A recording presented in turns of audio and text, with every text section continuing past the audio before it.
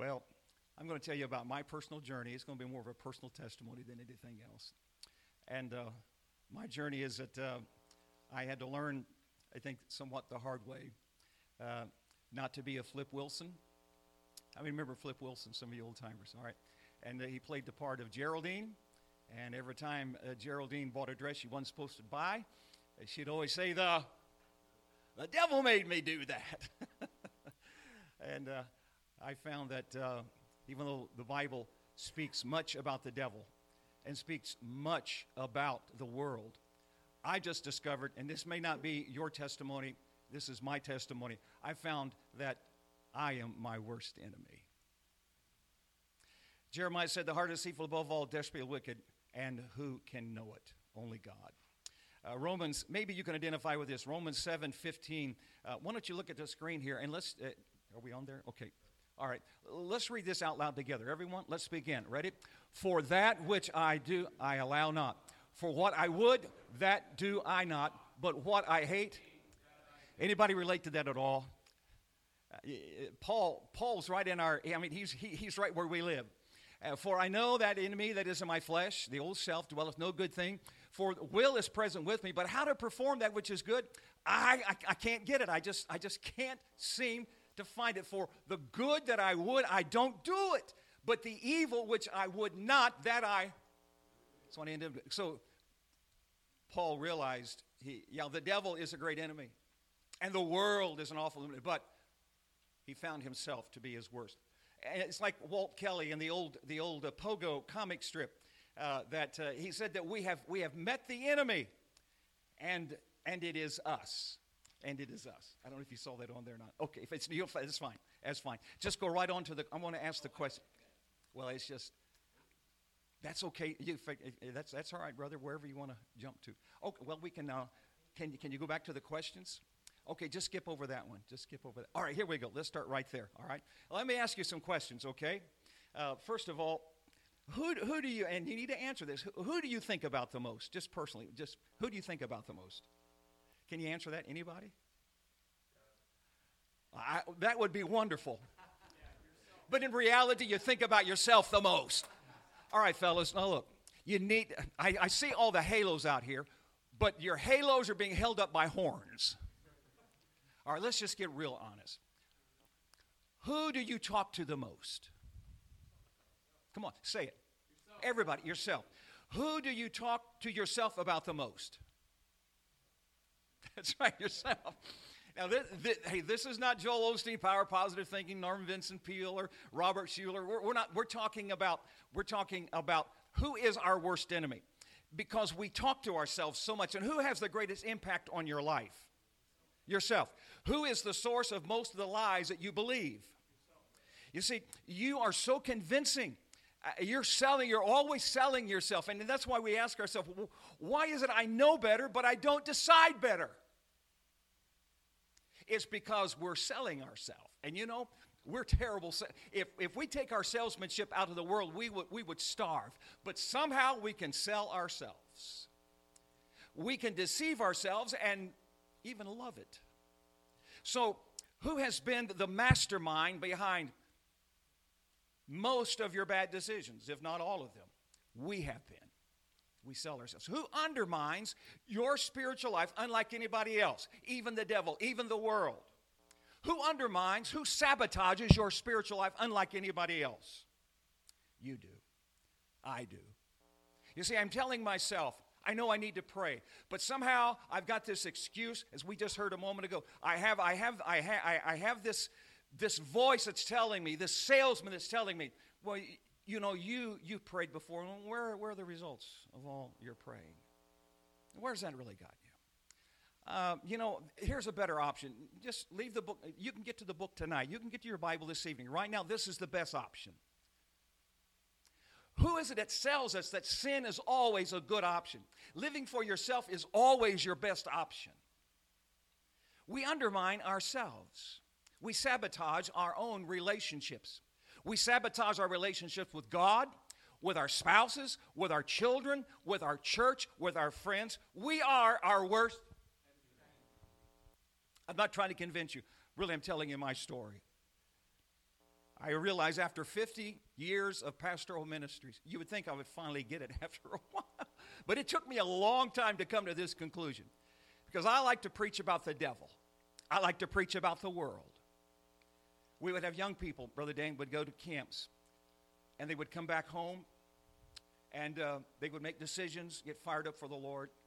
And then it wasn't just a matter of time. They were back in the world, and their parents would come to me and say, Pastor, my child is back in the world again. I wish somehow, no, the world is never going to change. And the problem is not the world. The problem is the heart of your child. Because where your treasure is, there is where your heart's going to be. So they were treasuring the world, and that's where their heart followed.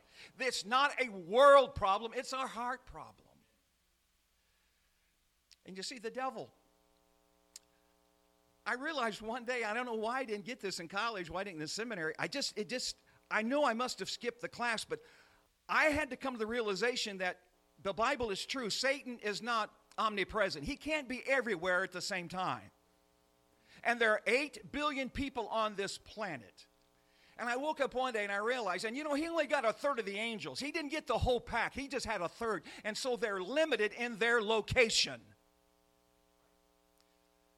And and I could take a vow of silence or a vow of separation like some of the old monks did centuries ago. And I could separate myself from the world where the world would never influence me at all. But I carry this bag of bones everywhere I go. I carry this old self, this old flesh, the old nature, old Adam, whatever you want to call him. But he's always been my worst enemy. And you see, it's just like the flesh that likes to deflect attention away from itself, that you're the worst enemy, because if you can somehow blame someone else like the world or even the devil himself, it gets the attention away from the real root problem. And that's us.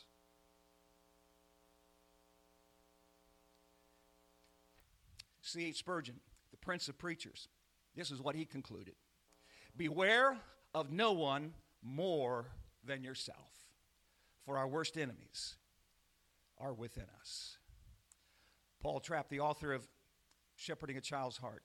No one is more influential in your life than you, because no one talks to you more than you do. It's a fact that you are an endless conversation with yourselves. Now, I know men that struggle. We have them in our church. Men would struggle with staying up late at night, turning the computer on. We would talk, and I'd say, look, listen, what are you selling yourself when the lights are off and everybody's in bed? What are you selling yourself? That's where your decisions are coming from. You're telling yourself something. So stop and think about what you're, come on, help me. Think about what you're thinking about. Pause. Think about what you're thinking about. Sometimes we're just oblivious. We can't see the forest for the trees. And yet right here, right in front of us, is these thought patterns, and we're going to get to it in just a second, on strongholds. Pulling down these imaginations, pulling down these arguments, pulling down these conversations that we have with ourselves, that we talk ourselves out of prayer. We talk ourselves. How many men talk themselves out of coming today? How many talked themselves out of a coming last night? They didn't need the devil. And though maybe the devil had a part of that, obviously, and he does, and we're not belittling the devil's work, because he does have fiery darts that he shoots into our minds. But he's got to have the cooperation of the flesh to pull it off. And so when we cooperate with this conspirator, it makes matters doubly worse. Think about what you're thinking about.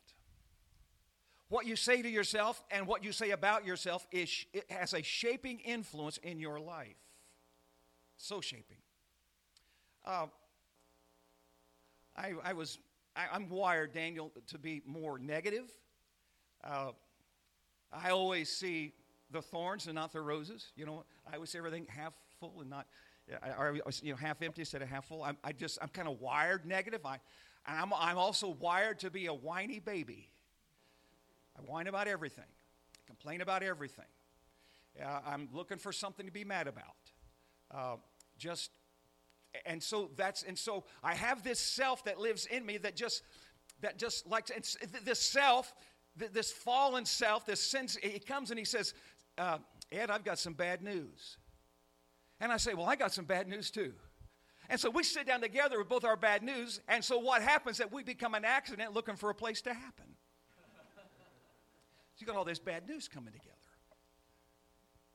So could it be that your discouragement, your depression or sadness, whatever you may want to call it, the feelings that you are having are not necessarily the result of what is happening in your life, but it's the result of what you're telling yourself about what's happening in your life. In other words, here's the scenario. We have a family in our church back home. I'm not pastoring there now, but prior, they were going through a divorce. And he was obviously, the gentleman was devastated, and he dovetailed into a state of deep depression. And I said, brother, are you being depressed because of the divorce? Or are you depressed about what you're telling yourself about this divorce? How are you influencing yourself and making it so much worse? The divorce is bad. But how much worse when we just pull courage out of our soul? And that's what discouragement is. We're just pulling courage. We're pulling faith. We're pulling everything of any virtue out of our souls, pulling it out.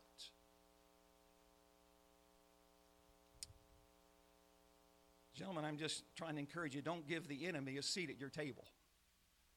Don't invite him in when he knocks at your door. He'll tell you, you'll never get victory over this. You're always going to be a failure. Once an addict, always an addict. What you did is unforgivable. He'll tell you that. If you've gone through grief and loss, he'll tell you, you'll never be happy again. You're never going to get beyond this. You can't move forward. I stepped away a year ago from church. I pastored 38 years in my home church. I was so privileged to be called to pastor the church I was raised in back home in Indiana. And when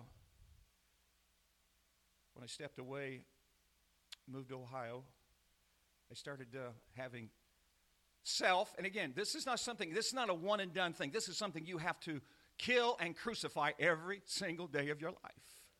You got to preach the gospel, the truth to yourself all the time. And he kept telling me, well, you're finished, you know.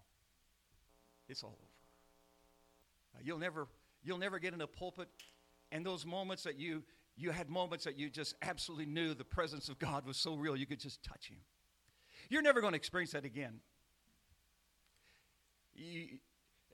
My wife and I, we both knew after 38 years it was time to hand the church off and for us to move on and for the church to move on. But it was my home church. I had the awesome privilege of pastoring over 100 members of my own personal family, my brothers and my sisters. My mom, and I was my mom and dad's pastor for nearly 15 years before they died. I had zillions of aunts and uncles, cousins, third, fourth, fifth cousins. And I was just so blessed to have my own personal family call me their pastor. But I went through a crisis, I guess you would call it an identity crisis. But what it was simply, I started telling myself some bad news. I started undermining my own spiritual life, and I had to realize, look, long before I ever got a degree from a Bible college, long before I was ever called a pastor in Florida and in Alabama and then later in Indiana, long before I was ever a pastor, before I ever preached my first sermon, I was a beloved child of God. And my identity is in Christ.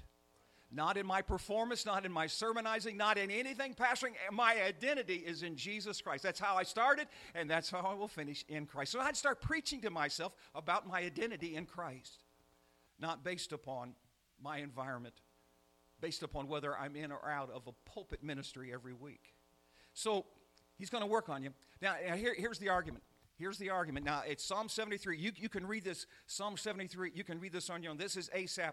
And Asaph, I'm not going to read the whole passage for time's sake. You can read the Psalm 73. Asaph confronts the old issue of why why do the righteous suffer, and why do the evil prosper? In other words, the evil enjoy all the good of life, and the good endure all the evils of life. That's Psalm 73. And Psalm 73, as you read on, he got into a neighborhood. And by the way, when you were growing up, how many of you had a mom or a dad that loved you to the point they would tell you there are neighborhoods you need to stay out of?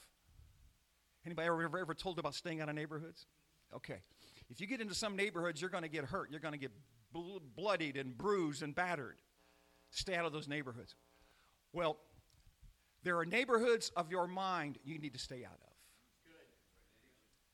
When you get into those neighborhoods and you start reliving that you start reliving that stuff, you start sabotaging your life again, and what happens, you get in there, and before you can get out of there, you've come out bloodied and bruised and hurt and discouraged. Stay out of there. And Asaph got into a neighborhood called E-R. It's the suffix E-R. Now, I'm going to say a word. Now, let's just say it together real quick. Let's say Say it with me. Ready? I want you to hold. I want you to say that. Here's the neighborhood he got into. Everything for them is bet. Everything for them is bet. They go to liberal churches, the woke churches, but those woke churches are so much big. Life for them is filled with so much laugh. They are so much happier. I said the sorry about that. Okay. They appear so much healthy. They dress so much nice. They look so much young. You're getting it. Their houses are so much fancy. They drive chariots that are so much new. They're shiny. Okay. I know you're getting tired of it. All right, so we'll stop right there. He got into the land of and he was suffering from OCD. It's called obsessive comparison disorder. There's no win ever in comparison. No win. And you read on in Psalm 73, if you'll read on, and you can read this for yourself. Then in verse number 16, yes, this is what happened. He got out, what happened, and I jumped ahead. Asaph got out of the land of and got into the land of Not Oz, okay, the land of A-W-E. This is what he said. Look up here at the screen. For when I thought, now, in other words, he stopped listening to himself and he started talking to himself. He started telling himself the truth. He got into the presence of God. Listen, when I thought to know this, it was too painful for me. How that we endure who are good, and those who are evil, they are so prosperous. He said, I went into the sanctuary. By the way, that's a good place to go. That's where the presence of God, that's where the Spirit of God, that's where the truth of God, that's where the Word of God is. You're going to be exposed. And he got exposed to the truth. He got in the presence of God. And when he did, he says he went into the sanctuary. Then I understood their end. He got into the land of He saw their end. He saw, as he said, and you have set them in a slippery place, and you have cast them down into destruction. Thomas Boston, an old Puritan, said, refuse to believe thine eyes. That seeing is believing. No. Seeing is also deceiving. Judge not too quickly by appearance only. And what is he seeing? He is seeing that the only heaven that this people will ever have is right here. And everything this side of the wrath of God and eternal hell for us is the mercies of God in comparison. And the only hell that we will ever taste, the closest to hell we will ever come, is this present world that we're living in. The land of awe. He saw the reality. He saw eternity. He saw their destruction. He got out of the land of and got into the land of Oz. Well, Jeremiah, I'm not going to take the time to go through it. Jeremiah in the book of Lamentations, you can read Lamentations chapter 3. He was in the same place. He was in a really, really bad place. In Jeremiah chapter 3, he was in such a bad place, he couldn't even say the word Lord, Jehovah. He couldn't even say Adonai. He couldn't even say God. He just referred to like the higher power. He did this and he did that and you did this. He wouldn't even say God's name. He was so discouraged and so despondent and so into the depths of depression. And then something happened. In verse number 18, and it said, my strength and my hope is perished from the Lord. He saw this destruction, and we don't get into the history of this for time's sake. But he said, then remembering mine affliction and my misery and the wormwood and gall, my soul hath then still in remembrance, and then I'm humbled by this. I'm humbled because this I recall to mind. Amen for Jeremiah. He started telling himself the truth. And you know, when you know the truth then can what? Set you free. And so he began to recall to mind. I stopped listening to myself and I started preaching to myself. Therefore, hey, Jeremiah, God is still on the throne. There's still hope, Jeremiah. It is of the Lord's. Well, let's read it together. Come on, look up here. Let's read it. Ready? You know this. It is of the Lord's mercies that we are not consumed. Amen. Because of his compassions, they fail not. They are new every morning. Come on, say it. The Lord is my portion, saith my soul. Therefore, I will have hope in him. You know what he did? He preached himself out of a pit. There are going to be, why am I saying this? Because there are going to be times Sunday can't come soon enough for you. There's going to be times where you dial every number of all your friends, and there's going to be no one that's going to be there to help you. That you're going to have to learn the discipline of how to preach the gospel to yourself. How to win the argument against yourself. First, it happened to David. No time to go into this, but you can read this. 1 Samuel 27, how David was so discouraged because 15 years had passed. He's still not king. Sooner or later, he said, after 15 years of running, Saul's going to kill me. So he goes into the enemy camp. And this is what he said. He said in his heart, I'm going to perish, so I just might as well go in and join the enemy. I'm going to perish. David got into David's head. And things didn't turn out well. But then later on, David realized what he had done. And even the Psalms he writes, and we won't go into those, but in chapter 30, then he begins to encourage himself. But here's why I want to land. This is the passage I just want to land on, and I'm going to skip over some of those quotes, all right, for time's sake. Psalm 42:11. Read it with me. Ready? Let's begin. Why art thou, O my soul? Stop right there. Who is David talking to? He's not talking to the Lord. He knows the Lord is hearing him. But David is saying, David, listen to me, David. Attention, David, attention. Give me your attention. All right, David, why are you so depressed? Why are you so disquiet? In other words, all the quiet has left your soul. You're in turmoil, David. Why? Hope thou in God, for I shall yet praise him. You know, I loved an old preacher years and years ago. He was asked, what is your favorite passage of Scripture there in the Bible? He said, well, I'll tell you my most favorite passage of Scripture there in that Bible is, and it came to pass. Because nothing ever comes to stay. This too shall pass. Amen? Who is the health of my countenance? Even you'll change the way my face looks. And my God. Now, I'm going to read this. This comes from Dr. Martin Lloyd-Jones, a book I read when I was going through the pits in my own life a few years ago. This book was given to me by a fellow pastor. It's called Spiritual Depression, Martin Lloyd-Jones. I'm going to read, you watch, and we'll close down in just a second, okay? Are we all right with time? Okay, all right. Okay, I'm trying to get it here in high gear. The main trouble of the whole matter of spiritual depression, and this is his commentary on Psalm 42. The main trouble of the whole matter of spiritual depression is this, that we allow ourselves to talk to us instead of talking to ourselves. Am I just trying to be deliberately paradoxical? No, far from it. This is the very essence of wisdom in this matter. Have you realized that most of your unhappiness in life is due to the fact that you are listening to yourself instead of talking to yourself? Take those thoughts that come to you in the moment you wake up in the morning. You have not originated them, but they start talking to you. They bring back the problems of yesterday. Somebody's talking. Who's talking to you? Self is talking to you. Now, this man, David, his treatment was this. Instead of allowing himself to talk to him, he starts talking to himself. Why are you cast down?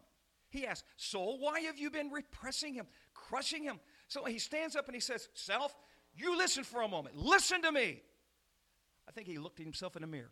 I will speak to you. Do you know what I mean? If you do not, you have but little experience. The main art in the matter of spiritual living is to know how to handle yourself. You have to take yourself in hand. You have to address yourself, preach to yourself, question yourself. You must say to your soul, why are you cast down? What business have you to be disquieted? You must turn on yourself, upbraid yourself, condemn yourself, exhort yourself, and say to yourself, hope thou in God. Instead of muttering this depressed, unhappy way, then you must go on to remind yourself of God. Who is God? What is God is, and what God is, and what God has done, and what God has pledged himself to do.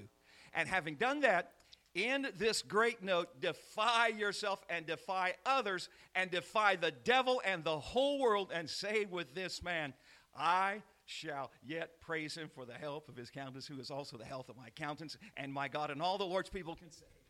All right, skip. Tata, go to Harold Vaughn. I want to read this quote out of his book called Oasis. And Harold kind of springs off of this. And here's because Harold himself went through a time when he had cancer and he battled this thing of depression. And this is what he wrote. You've got to stop listening to yourself. Of all the voices that can lead you astray, your own voice may be the deadliest. David was in the throes of depression when he spoke to himself. Why are you cast down, O my soul? He chose to stop listening to himself and started talking to himself. David probed even deeper. Soul, why are you in turmoil? And when you are depleted and depressed, you're not thinking right. Words are the overflow of the heart. And it is not healthy or helpful to listen to yourself when you are in a pit. Your heart will chastise you, condemn you, and take you further down into despair. You must speak truth in your own heart. Find a scripture that addresses your situation. You need to hear the truth. God's word is truth. Re-uttering some of the lies of the devil as whispered in your ear will never have a lifting effect. David moped around for a year or so under a heavy cloud of guilt.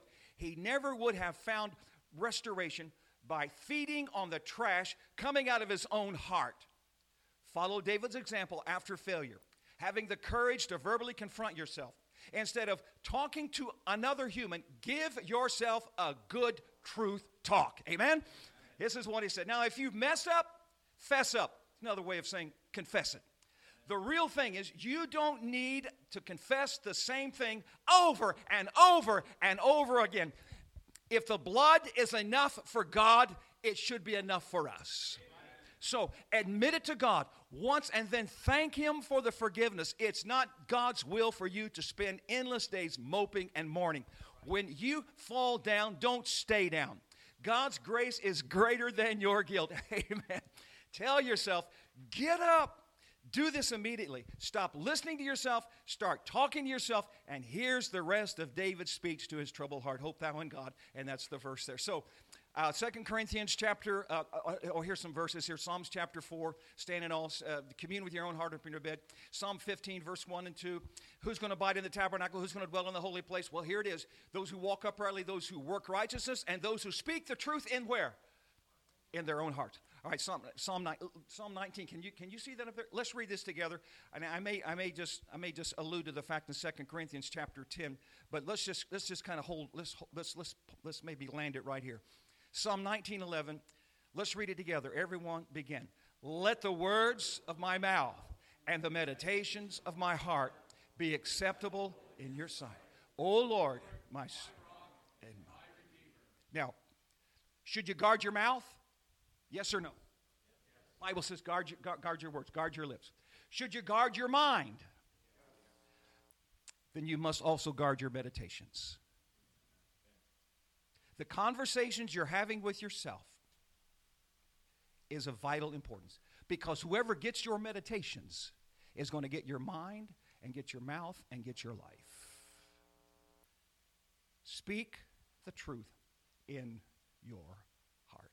You can read 2 Corinthians chapter 3 about pulling down strongholds. Can I close on one passage in Psalm 103? All right. Here's what David did. Psalm 103. Psalm 103. You know this. You know this. Bless the Lord, O my soul. Who's he talking to? Who's he talking to? He's talking to himself. He's not talking to the Lord. He's talking about the Lord. And in Psalm 103, wow, what a chapter. Psalm 103, there are 10 attributes of God that David recites in his mind. By the way, do you think it'd be a good thing to know the attributes of God? It'd be good to know the God that we're talking to, right? So he addresses 10 specific attributes, and in this passage, he gives us 15 benefits. So he gives us the attributes because we should never, you see, we should never put our focus on the benefits without first understanding who the blesser is. Because sometimes in life, the good can become our God. So he starts with the Lord, and he gives us these beautiful attributes of God, and he preaches him to himself. This is who God is. This is who God is. And then he preaches these 15 various benefits, blessings of the gospel to himself. Now, you've got to know God, and you've got to know the gospel in order to preach that to yourself. And that's where I want to stop today. Do you know the Lord Jesus Christ? Do you know him as your own personal Savior? Do you know God? Do you understand who God is? You see, the Bible is the only book. It is the only book that you have to have a personal relationship with its author to understand the writings. You can read any other book in the world, and you don't really need to know anything about the author. But this is the book that you must know the author, and you must know something about the author if you're going to understand the book. So, in life, here it is. In life, we're going to be one of two birds. We're either going to be vultures or we're going to be hummingbirds. Vultures are always looking for something dead. You're always going to find what you're looking for.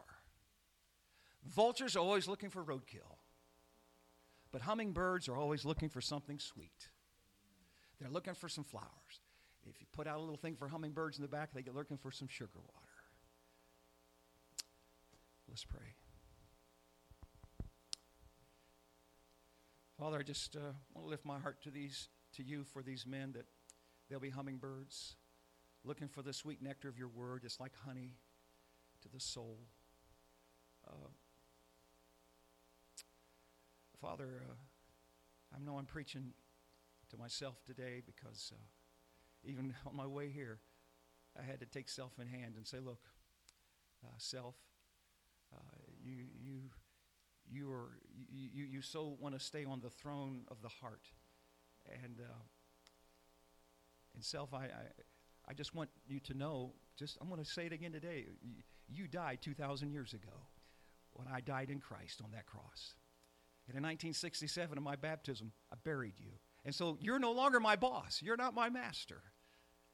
And Jesus, you're the Lord, and we want you to reign and rule on all of our hearts today. And teach us, Lord, this discipline of understanding our flesh and how to wage war, as Peter said, these matters at war against the soul. And we know, Father, that every time the Holy Spirit, according to Galatians 5, when the Holy Spirit says, do this will be good, the Holy Spirit, it says, yes, yes, yes, do this. And every time the Holy Spirit prompts us, the flesh will say, no, don't do that. So we know there's a war going on between the flesh and the spirit, always contrary one to the other. But teach us to be discerning, how to listen to your voice, and how to follow you obediently, even as 2 Corinthians chapter 10 teaches us, pulling down strongholds, bringing them into captivity to the obedience of Christ. Every single thought. In Jesus' name we pray. And all God's men can say, amen and amen. Amen. That was great, man. We're doing good. We came to hear preaching. Amen? We came to get help from God's word. A lot of men's activities. There's nothing wrong with it, but we try to do something to get the men excited and show up sometimes, and so we'll do fun things. And look, in heaven, there's not going to be an entertainment corner over there. You know that, right? There's not going to be shooting competition in heaven. There's not going to be sports to take people away from church. Aren't you thankful for that? I mean, sports is the number one reason that the youth can't come to church nowadays. There's going to be nothing to take us away from, no distractions. And men, we need to stop listening to ourselves. The message was good, and we each needed it, right? We've got to listen to God